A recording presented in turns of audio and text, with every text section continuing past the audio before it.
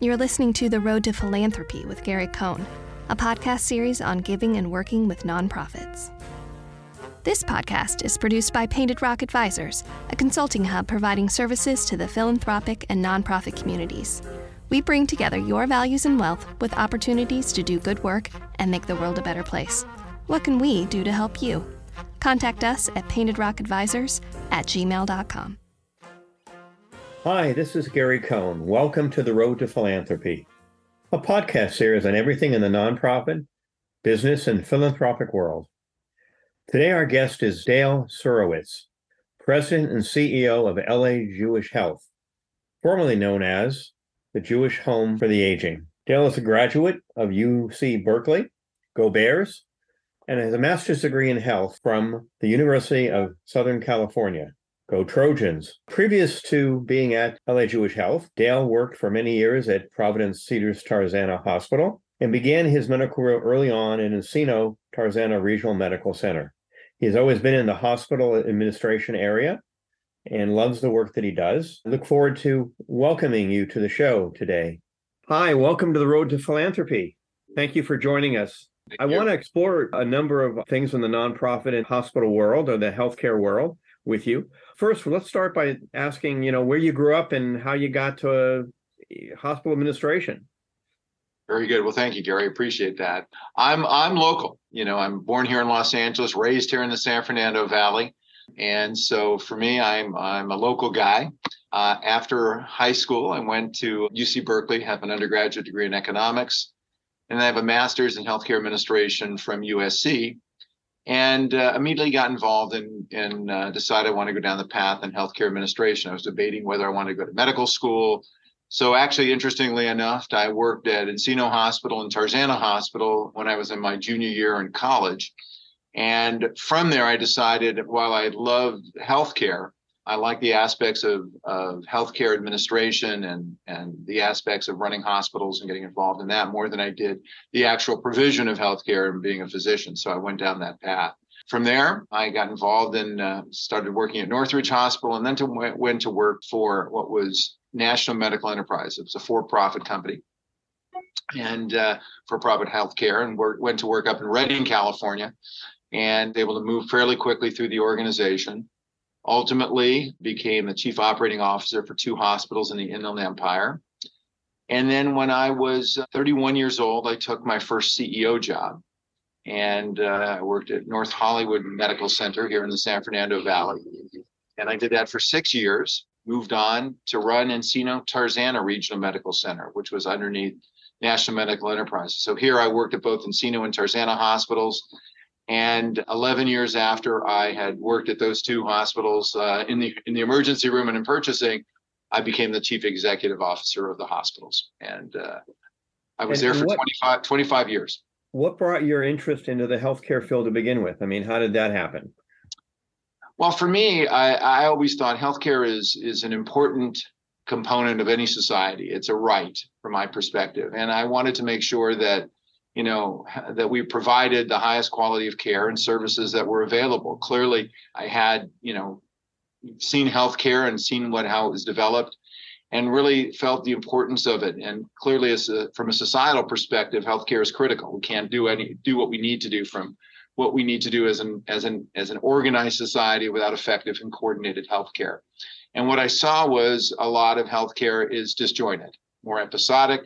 And I felt that, I really wanted to make a difference on that. And so even at that point in time, beginning in the early 90s, I was going to Washington to get involved representing the hospital council and here in Los Angeles and kind of lobbying the Clinton administration on healthcare reform when that was first coming out. And so I've been involved in a lot of aspects of that, but also involved in how we can make our communities better and from a healthcare perspective as well. So been involved a lot locally. So to me, healthcare is something that is an imperative. And as people age, not only it doesn't matter what age you are, but as you age, obviously the needs become more pronounced and more defined, and we need to do a lot better job of caring for people. And I saw that at any age. So it's why it was important for me to develop relationships that enhance healthcare, especially here in the Valley, because I felt the areas we serve, people shouldn't have to drive extensive distances to get what I would consider imperative healthcare can cost somebody their life if they are trying to get to a hospital, and instead they have to drive an hour, and they don't get the kind of care they need. I was going to say, that's why my partner, she wants me to switch from Cedars to somewhere else because driving to Beverly Hills to see my primary physician is not a good idea, she says. Well, and there's horror stories of people who live in the Valley and decide to pass all the Valley hospitals to get to Cedars, and by that time it's too late. So right. Those things are out there, and we need to, again, the Valley is, if I look at the Valley itself, there's 2.5 million people. That kind of population deserves to have better health care and more coordinated care that has more tertiary capabilities.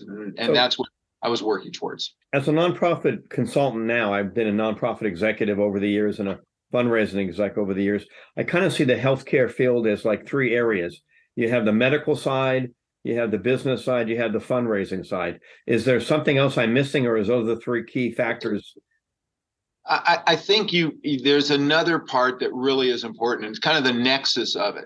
And it's part of it is medical, but it's the bridging of those gaps, right? One of the things that is very important to me that I've seen over the years is the coordination of care, right? The ability not only to provide the care, but to make sure that people are getting what they need to get in terms of the services and care that they need to get addressed. And when you're in a hospital setting, you address things episodically. Right? In your physician's office, you get it when you address issues. When someone shows up at your doorstep, you take care of them, they go home. The issues that I see in healthcare, the things that have caused a breakdown in our systems are kind of that interstitial space, right? The points in which social determinants of health are affecting how people function. So we only see people in snapshots. And yet what we need to see is, well, how are they at home? What kind of lifestyle issues are they addressing? How are they making sure that they are coordinating care and services? And to me, after, again, I was a acute care hospital CEO for 30 years. And I ran, I was also the regional chief operating officer for Providence here in California. And so I saw how different communities work and different hospitals work and different systems work. And the ability to coordinate care more than just in the medical office setting or in the hospital setting, you've got to deal with people at home. You've got to deal with their social issues if you really want to make definitive changes in healthcare. So to me, there's that point in between that needs to get addressed.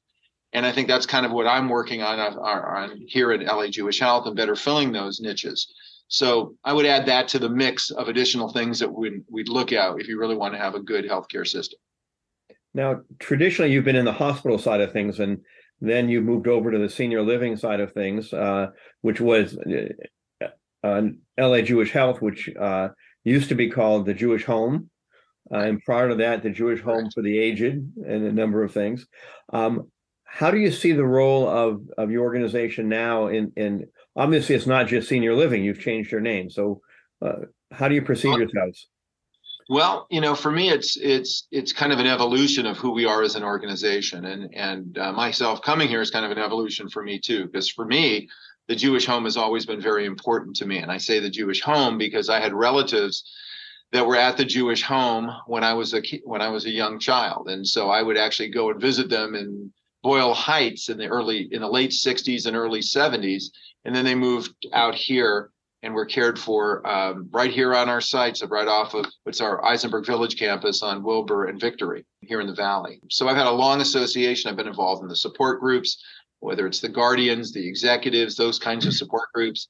I've been on the boards of different subgroups of the Jewish home. So when it was, I had our Brandeman Center for Senior Care, which I'll share a little bit more about that, and really more of community-based programming and outreach into the community, those types of services, and the Strategic Planning Committee. So I've got a long association with the Jewish home. And part of why we look at the name changes is because most people associate the word home with skilled nursing.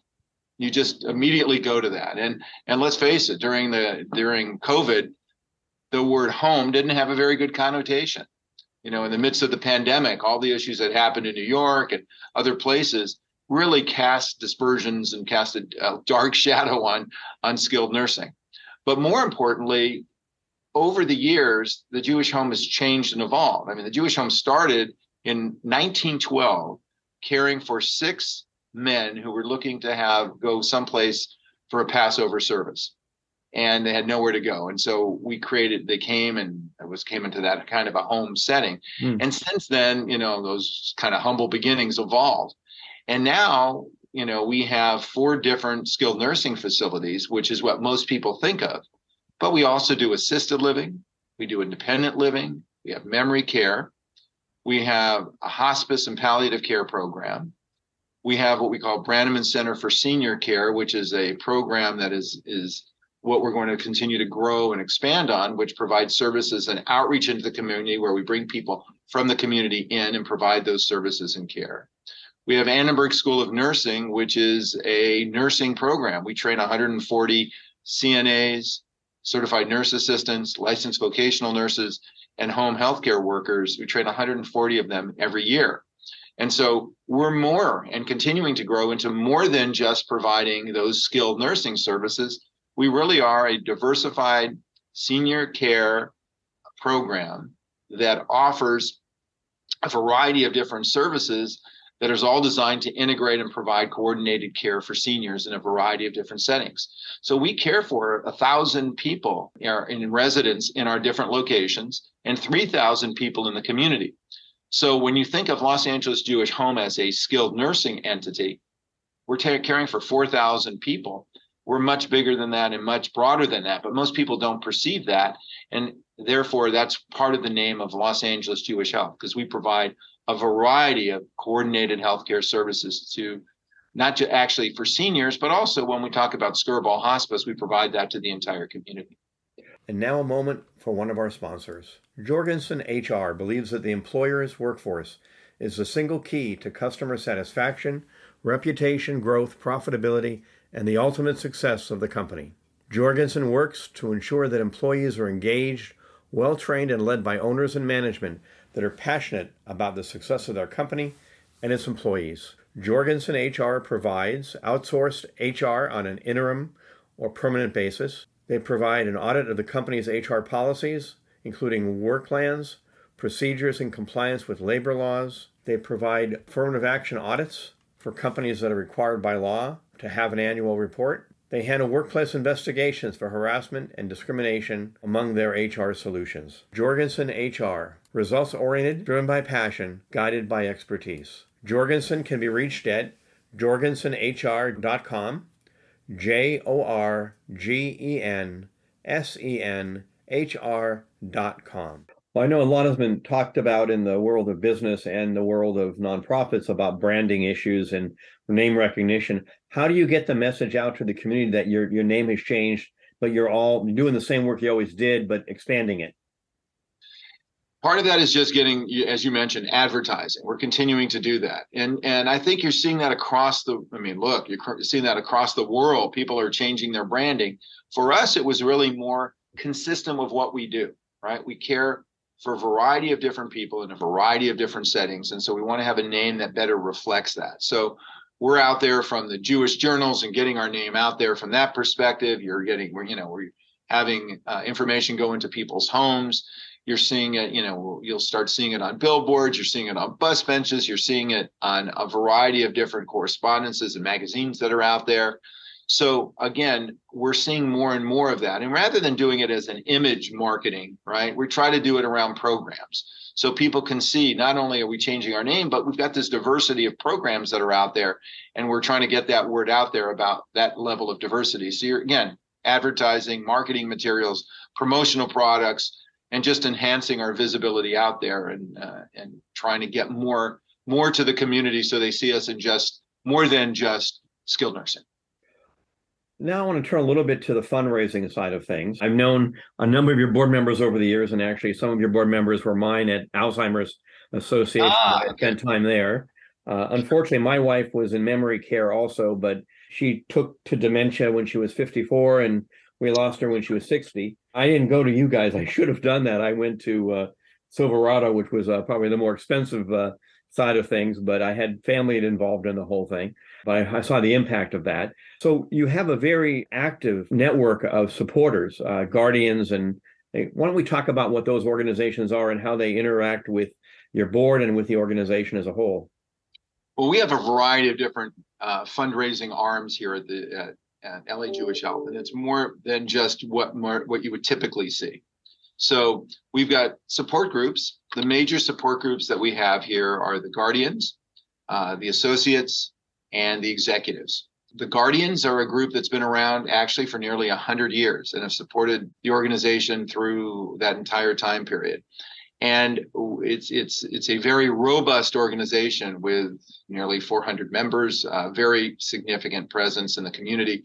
They do wonderful, wonderful work. I've been involved in attending many events they have over the years, and they are there always to help support the organization. And so they traditionally have looked at things. They're very much a social organization, but people also come together, to different events, and they have supported us philanthropically. But they also they're a tight-knit organization. And what I'm amazed by that is they have a significant number of people who are part of the younger Guardians, right? That organization, people under 40, we have a very large cadre of people, which in today's world, as you probably know from a philanthropic perspective, it's difficult to get to that group. But if you make not only from a social perspective, but getting together from, many of them have business relationships together, right? So networking is a really important component of what they bring, as do all of these organizations. But the younger Guardians address that issue. But the Guardians really, I'm amazed, because you'll sometimes have people in their 80s and people in their 30s, and yet they're having fun with each other. So those distinct groups actually can come together under one umbrella, and it's incredible. Got great leadership of that group, and really the group really cares about both the organization and about LA Jewish Health. The Associates actually is a group it's been around for 80 years, and mostly women who have come together and helping to support it. Ida Mayer Cummings was one of the founders of the entity, and they've come together. They had two support groups that merged into one. Again, Ida Mayer Cummings from Metro-Goldwyn-Mayer. She created a group, and again, it was a social group, but it's also a group that raises funds for the organization as well. The Executives is the newest of those organizations, and really it was generally a bunch of business leaders in the San Fernando Valley that came together and to create it. It was originally the San Fernando Valley Jewish business leaders, and renamed themselves the Executives about 22 years ago or so. They also raise funds, and they come together from a networking perspective. Each of them have different kinds of speaker series and events, so they help the organization as well. So it's kind of a mixture of both social, business networking, and from there around a general cause of who we are as an organization. They've been able to support that. So that's the support groups. On the other side, we are really looking to how to coordinate our fundraising efforts under a general umbrella. So our foundation has all of those things kind of underneath that umbrella. And we're also now expanding into creating an endowment committee, which is going to work to establish that and really enhance our endowment and work towards that, and kind of mimic some of the successful efforts that have occurred around Los Angeles, around some of the initiatives that they've had. And so we're working on that group. We also have kind of our first group that is targeted towards an industry. So kind of so we've got the finance and wealth management group, which brings those leaders together with the idea that they'll come together as a group, maybe hear from leaders in that field, from an educational perspective, from kind of a communication and coordination with each other, and kind of get together. So it's this networking group as well, but also one that has connections that could also help us further develop our, philanthropic efforts and getting the word out about that, about the organization. So we've got that underneath those umbrellas. They also, again, have a variety of different social events and fundraising events each and every year. So as an example, the Executives have their Circle of Life event that they'll honor somebody each and every year. We do, as a general organization, a reflections dinner honoring somebody or a group each and every year. So we've got those things that are going out there. So what we're finding is, and as you probably know in the work that you've done, Gary, and others in this field, there's no one size fits all. And as the world changes, we've got to reach people differently and have different kinds of activities and events that are going to bring people together to help our efforts, because our needs are continuing to grow, and our ability to expand is going to be dependent on our ability to generate more philanthropy. Has there been an impact at all on COVID and the pandemic on your fundraising, or have you guys kept going the way you've been growing? We've had an impact. There's no doubt it's had a tremendous impact, because if you think about it, it's not just, yes, we've had a good core group that's been able to continue on. So we have generally not seen an enormous drop, but we have seen a drop. And a lot of that's because we couldn't get together socially. Without the ability to really be with each other face to face, Zoom is great for a lot of things, but what I've seen is philanthropically, Zoom has limitations. So, nothing like shaking people's hands or being together face to face. Yeah, it's had an impact on us, but, as we come out of it and now get together again, we're kind of taking some of the core of what we've learned and looking at how we can, if you will, create certain hybrid scenarios to maybe reach more people and use that to our advantage, so to speak. So we're trying to look at how we can balance certain things, because a lot of people still don't want to come out in public and deal with, large groups, and especially those that are older donors. We're finding those not quite willing as much to get out as much as they did before. Well, Steve Leder, who's a rabbi at Wilshire Boulevard, said that there are bad things that came out of COVID, which we don't know about, but the good thing is we've learned we could reach a lot more people across the nation because of Zoom and our webinar and how we promote our services and programs. Absolutely. And we have seen that as well. I've got board members, I've got board members now that can reside in Florida and yet attend all of our board meetings. And now when we look at from a philanthropic efforts, the message and the things that we are doing to better serve the community and reach out and give meaning and purpose to some of the seniors that we care for, those things now we can touch more people by through Zoom that we never were able to get to before.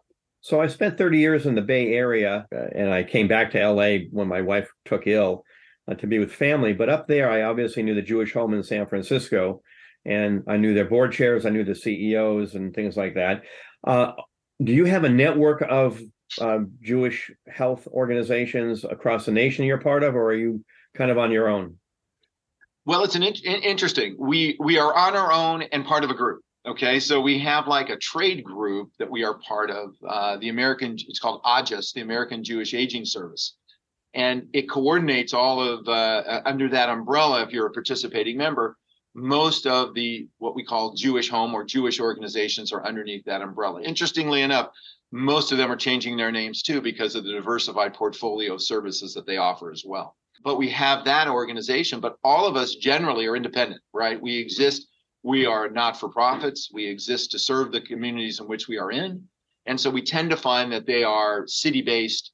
Many of them, again, used to only take care of people who are Jewish. But again, in today's world, because of the financing situation, we'd have a diversified portfolio and take care of all kinds of people that are out there. And generally, it's the people who need our services, but that helps us support our mission. And that's critical. So that, kind of create that balance of services. But we are represented by a larger organization from the purposes of lobbying and legislation and other kinds of governmental activities, which helps us a great deal. Especially during the pandemic, they were very, very helpful as well, because if we ever had an issue of getting access to certain services, they would assist in that. But really, we're independent.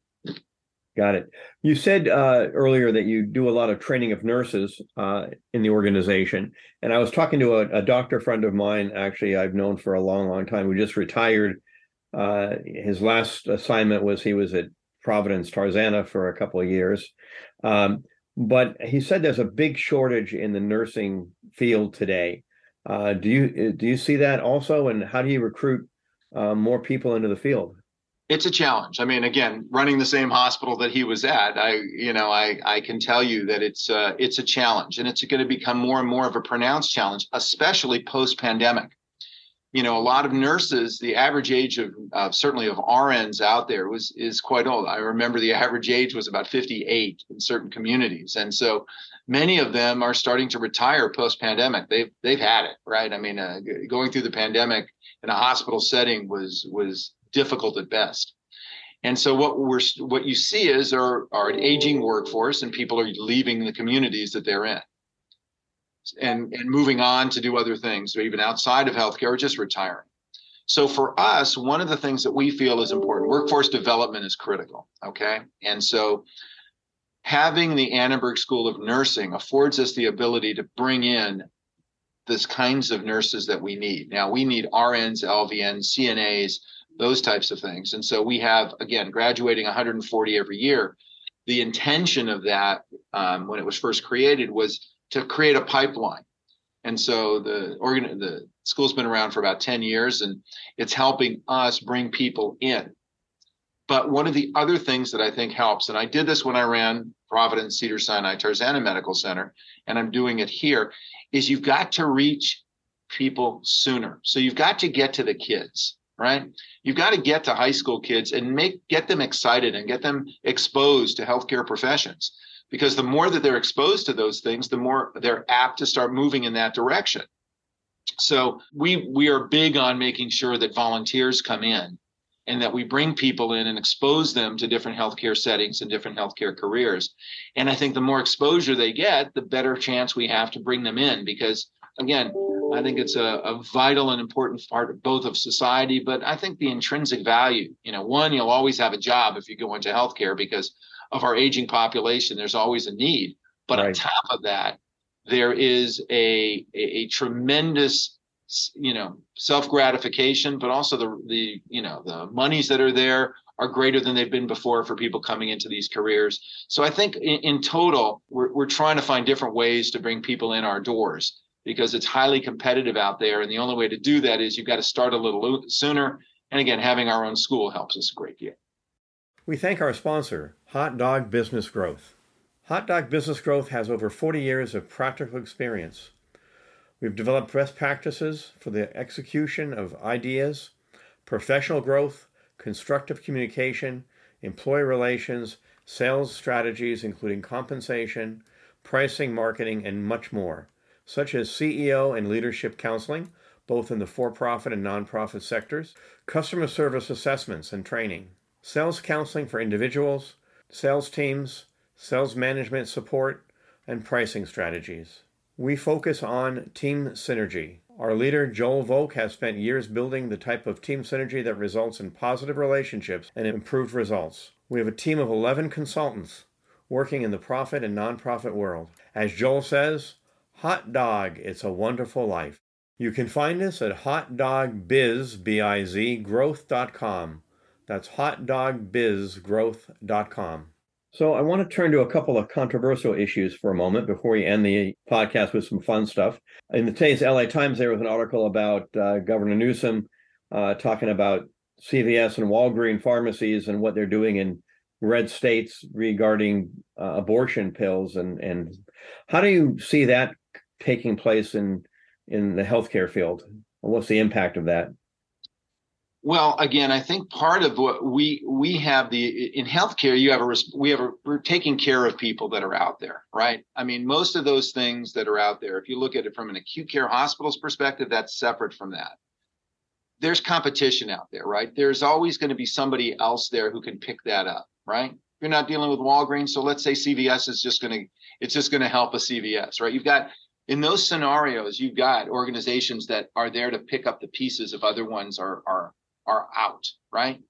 And I think you're seeing more and more political leverage to achieve sometimes some social directives. Personally, I'm not a big fan of those kinds of things, because I think if you view healthcare as a right and you start leveraging organizations for political reasons, right? We're in effect truly creating scenarios where you're going to have people who are going to go without needed healthcare services. And right. To me, that's not right. I mean, you're basically leveraging the populace to get political needs addressed. From my perspective, we have to view this as again, this is why I think healthcare is a coordinated effort.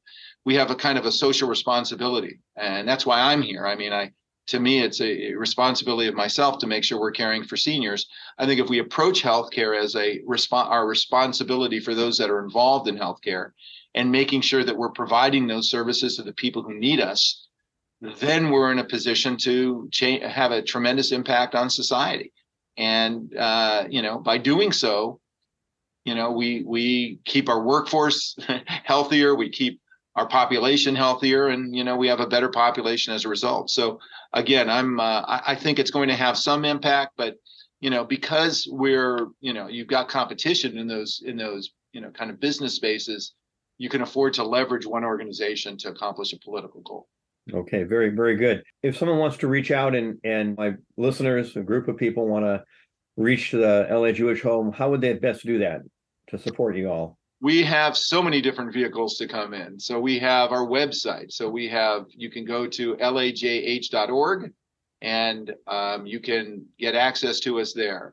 Phone number 818-774-3000. You're going to get us as well. So we've got different ways to get us. And of course, we have different locations. We actually have different sites. I'm excited to say we've got a new site that we're going to be opening up, a Brannaman Center for Senior Care. And that site is going to be off of Roxbury and Pico. And that will open in June. And that will probably touch about anywhere between 400 to 500 seniors who need our services in that community, in the broader community in the West Side. And it sounds like your job is 24/7, but you probably have time for fun things in your life. What do you do when you're not at work? Well, I like to spend time with my family first and foremost. I've got 4 grandchildren, and so I love spending time with them. And just about every sport you can imagine, I like to do. As long as my knees hold up, I'm going to continue to do it. But I enjoy, all kinds of exercise and getting out there, kind of to free my mind, but also I just enjoy it as well. But spending time with my family, spending time with my grandchildren and children are very special to me. I would say that one of the things that always comes through in these podcasts is that the work-life balance issues for people, that no matter how busy they are, how successful they are, they always want to have time for family, which is obviously the most important. And it's critical. I mean, I have to tell you, I ran hospitals for a long time, and I would always try to blend things together. So I would coach my kids, but afterwards I would schedule meetings after, and I put my kids in one area in the hospital, and they would do their homework next to my office, and I would have meetings. So I would try to blend it together, right? And we'd bring dinner in, and so we try to do that. So again, it's kind of a work-life balance for me. My solution was always to try to live closer to where I work, considering the amount of hours that I had. But right, it makes a lot of sense. Yeah. So is there anything I should have asked you that I did not ask or didn't know to ask that I should know or we should know? I think the issue is, more than anything else, we as an organization are there to serve the community, right? We've got our Jewish roots, and we are there to care for that population, but we care for all populations that are out there of seniors that need us. The senior population, we care for a lot of high-risk seniors. The average age of our people that are in residence is 91. Wow. We are caring for a very old population. So what we need to do is, our goal is to provide coordinated service to keep them healthy, but we're also reaching out deeper into the community. So from a strategic perspective, you're going to see us more and more providing services. The Brannaman Center for Senior Care is designed to take people at risk in the community, bring them into a central setting, and keep them healthy and well. And we've had tremendous successes because we also send people to their homes to make sure that they're safe in their own homes and providing those services. So we're there to meet people's needs, both in residence, where they can reside here with us in different settings, all over expanding into throughout the LA area, but also in terms of providing community-based services that will reach out and provide the services to people in their homes. So very good. Our goal is to meet those needs across LA. Well, thank you for being a guest on my show. I think I learned a lot more about LA Jewish Health than I knew before, and I think my listeners will too. So thank you again for being here. Thank you, Gary, for giving me the opportunity. I appreciate it. Thank you for listening. We want to stay connected with you. Be sure to stay connected with our community by giving a like to our Facebook page and following our Instagram @paintedrock_advisors. Our podcast is available on all of your favorite platforms. We'll see you at our next release. This podcast is a part of the C-Suite Radio Network. For more top business podcasts, visit c-suiteradio.com.